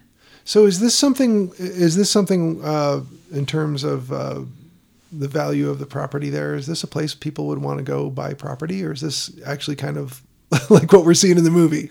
It's like there's Lone Pine and Bishop are the big cities in that area. If you go to the east of the Sierra Nevadas and go up the sort of eastern spine of California, that's pretty rural. Yeah. There's not much there except for some agriculture maybe. Yeah. And some ranching. It's weird because I've actually seen some places that I always thought, well, there's no value to this area. Like, people aren't going to pay money for this ever. And then all of a sudden, over time, it just changes, and people are like, they've bought up all the lakefront property there is, and started buying everything else too. And pretty soon, like northern Idaho is the example that comes to mind. It's like you could get cheap land all over the place in the panhandle of northern Idaho, and now it's not so cheap. And people who lived there for their whole life or generations or whatever, not super happy about that, I'm sure. Like, oh, it used to be you could buy a couple acres. Now it's like, nope, you can't. And I always wonder when you see an area that's played to be desolate on a movie, is it like Joshua Tree, where people are like, I would buy. Yeah, I mean, in California at this point, I don't know where you can go where somebody isn't putting together like nice little $1 million spread. Yeah. And I lived in Montana. I lived in California, and that's what a lot of people do. If you don't need to live where you work, right? You might go and speculate and buy something cheap, and a bunch of other people might do the same. And as long as there's utilities and maybe a town you can go and drive into, sure, to get your necessities, it's a nice place to live. Dave Letterman used to live in Choteau, Montana, which was middle of nowhere. Oh yeah, a lot of the celebs started buying up Montana. Which was weird. When I lived there, I worked at Borders and Home Depot and a few other places, and they would come through. Borders, I would see them every Sunday because they would come into town to get the New York Times. Oh. So in Bozeman, you'd see Tom Brokaw, you'd see Henry Winkler, you'd see Dennis Quaid, you'd see Michael Keaton. Yeah. They all Harrison Ford. Yeah, they all lived in the neighboring valley, which is Paradise Valley, coincidentally. Not unlike perfection. Right. I don't know about that area east of the Sierras. That is remote. I've driven through northern Nevada before, Elko, Winnemucca, that area. Yeah. Winnemucca I nearly got knocked off the road by an errant tumbleweed the size of my pickup. Wow. And sustained winds of about 50 miles per hour. Oh, yeah. I mean, it's hard to live out there, I would say. That's not ideal because that's that Basin Range area where it's really, really desolate. Nothing grows. But then you get over to the Sierras, and from Carson City and Reno up to, what's the big lake, Lake Tahoe. Yeah. Then it's $1 million properties. Godfather 2. Yeah. Yeah. Yeah. Out of the past. Yeah. So 20 plus F-bombs in this movie had to be replaced with other language. They were trying to get a PG-13? Or? They were trying to get from R to PG-13, and the MPAA was They kept one, at least in the cut I saw. Yeah, they did. But they needed to get rid of a lot more. And they successfully made it kind of funnier, I think. Mother Humper. Mother Humper. That's funny. That's okay. You substitute it like that, and it's probably funnier than having those characters say motherfucker. Yeah. It's like Mother Humper, and then he says it like twice in a row. But yeah, the PG-13 was more desirable because they wanted to get a younger audience, and it did fine. Made its money, but like you said, it did better in video rentals than it did in the box office. How did they get past the sinkhole again? What was their solution? So this is after they're on their way into the mountains, yeah. And they didn't think that the graboids could stop their 20-ton Caterpillar. That's what it was. So, but they dug a sinkhole. I guess they could tell underground where the actual Jeep trail was. That's the part that's where my suspension of disbelief stopped.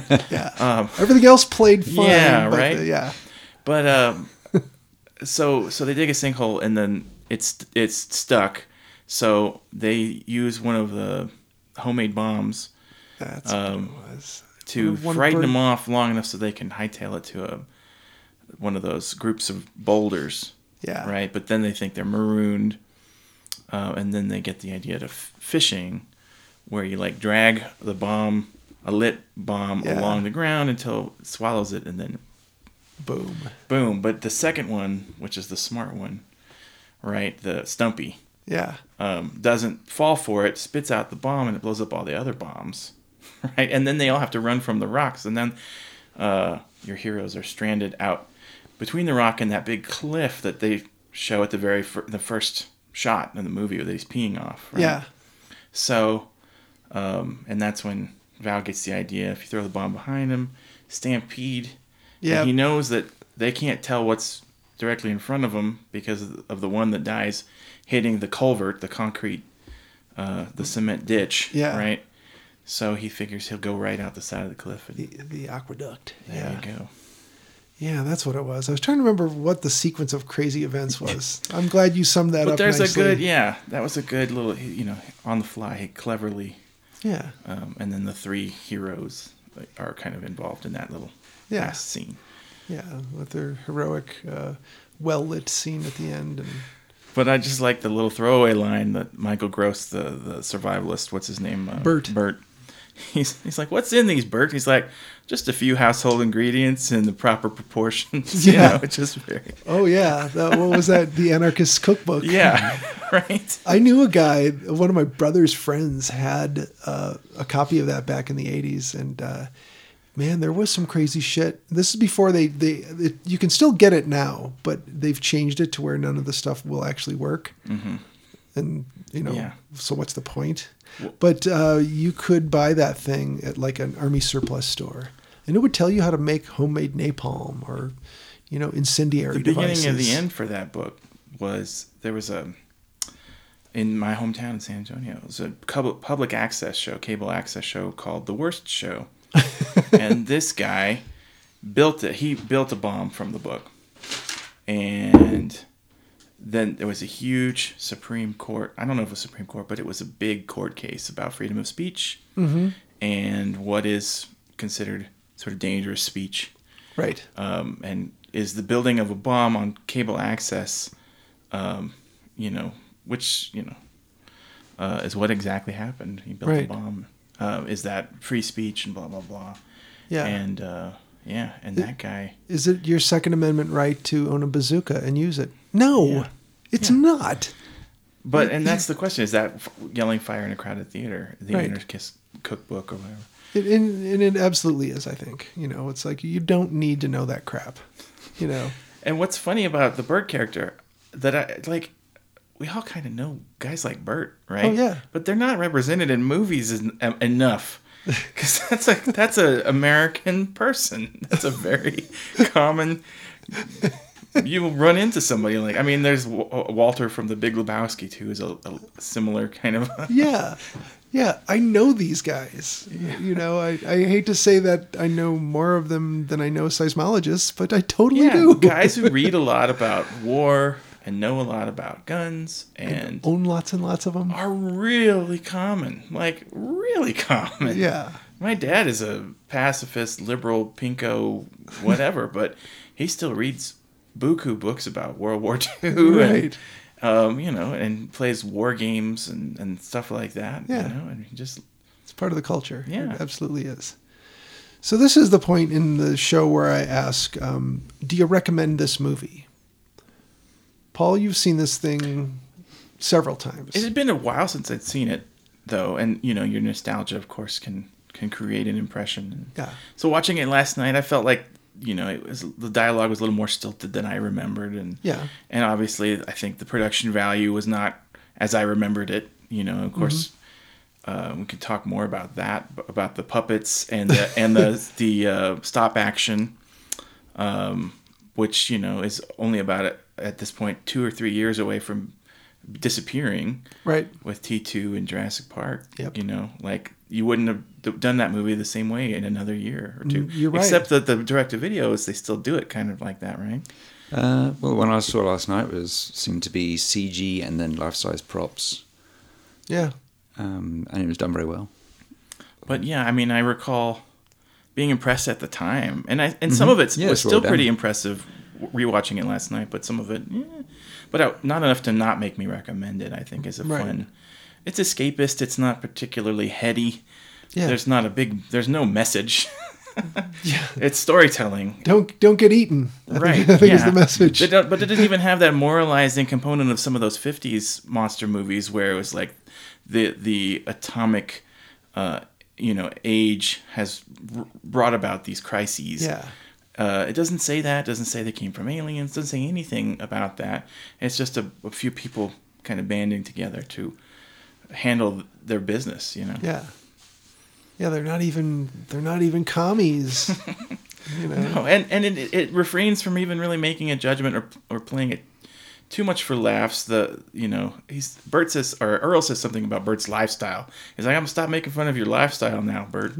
But because in the end it came in useful. Like, and there is a comment, I guess, there's a little bit of an irony that, like, he would for survivalists to actually find some use in their belief system, you need crazy underground monsters or some kind of a thing.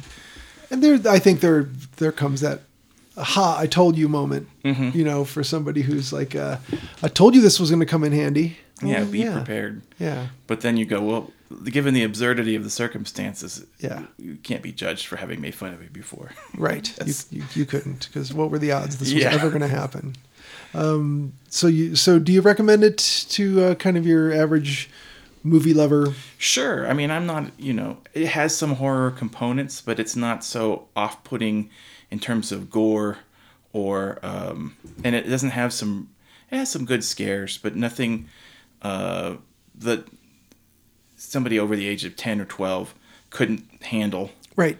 And so I think it fits neatly in a, that sort of soft horror / kind of comic action. Yeah.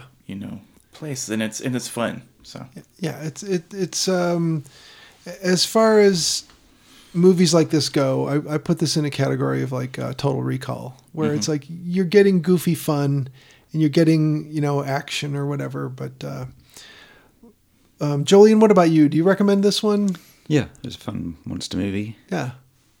And what do you think as far as like non-horror fans versus horror fans? Who's this more for? Like, can horror fans dig this, or do you think is this going to be something where they just sort of turn their noses up at it? Yeah, if you're into monster movies, yeah, fine. Yeah. I mean, I'm into the 50s monsters, so the reason I don't own it is just because if I want to watch something that's evokes the 50s monster movies, I watch a 50s monster movies. That's right. But I do like it. I watched the first couple of this series, and I thought, well, it's going to be the same again and again. Right. And indeed, I watched the sixth one, and it was the same again. I enjoyed it, but I'm not going to watch it again. And we were talking about on the way over here. Jolien had mentioned that. Backstage, AC/DC was talking. Malcolm Young said something about people say that we've made the same album 10 times, and was it Angus? Angus, says they're wrong. It's 11. So it kind of it works. Yeah, and it continued on. I think there's a lot of those still in that tradition. Oh yeah, and just keep making them. If people keep buying them, why are you going to quit making them? It's about the charm of the casting. That's good decisions, and obviously not trying to do too much. Don't rewrite the book. No, you don't need to, because that's why it's good that they get into the action pretty quickly, and then that's sustained until the end, and then there's a little, what do you call it, little epilogue of the that's closes the little romantic thing. That's what everybody wants, right? Sure. Yeah, you want something that resembles a happy ending on it.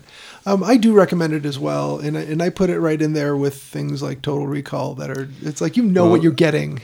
Total Recall, I don't know if that's a good example, because that started out as a Philip K. Dick story, and it was quite intelligent, and there was meaning and origins levels to it, and it got boiled down to this goofy pablum. It's very mindless. Yeah, it's a very enjoyable film, but it's not what it perhaps should have been as an adaptation. Well, I guess I should say that with a caveat that every time I mention Total Recall, I completely forget that it's related to Philip K. Dick. If you take Philip K. Dick as written and try to make a movie that's a Philip K. Dick movie, then you get something like Blade Runner.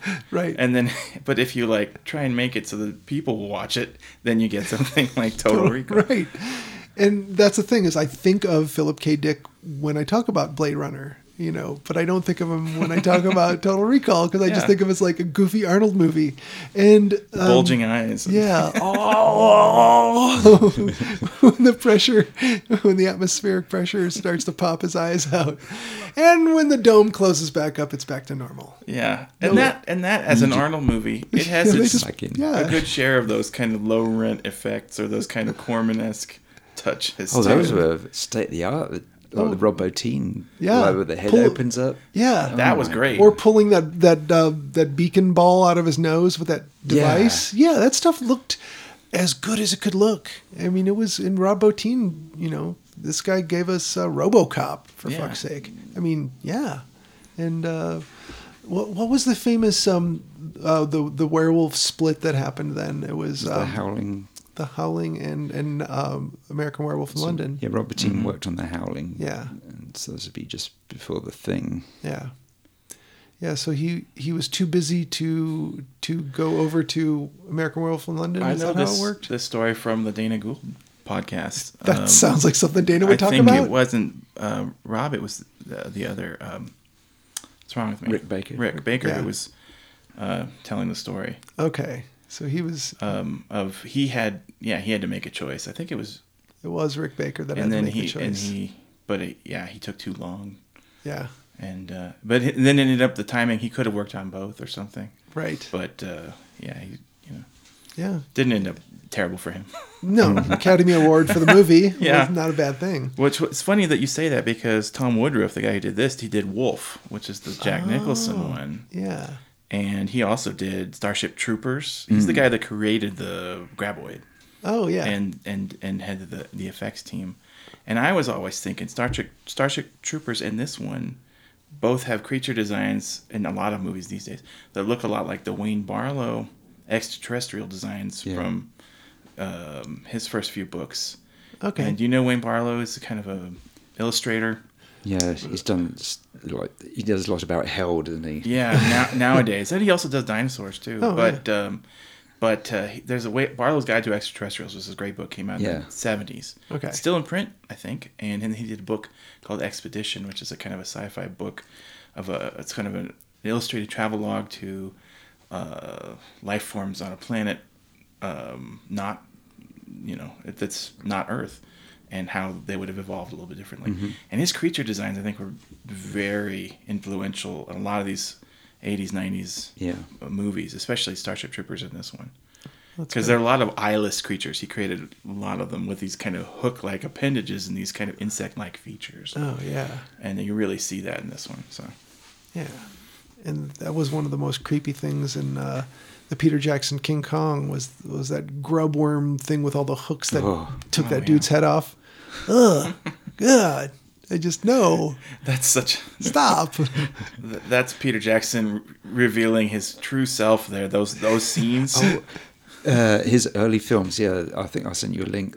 He's going to do a box set of his early films. So yeah, that's right. Bad Taste, Meet the Feebles. Mm-hmm. I'm really looking forward to that because I love that movie. Yeah, it's a box you set kind of wish films. Now that with Brain the clout dead. that he has, that he would just do one of those with the budget of a King Kong or a Lord of the Rings or something. That would be amazing. Because he could really do some terrifying stuff. Yeah, I would love to see it. So is this a good place to call it a show? Yep. Right. Sure. Well, so we all recommend this thing. Horror fans who like monster movies, sure, you'll probably dig it. The Gorehounds, well, there's no pleasing them with something like this. So, you know what you're getting into when you get into this. And don't think of Philip K. Dick when you're watching Total Recall. Just put the dick out of your mind and just watch Arnold. Give the people All right, listeners, thank you for listening, and keep off the moors.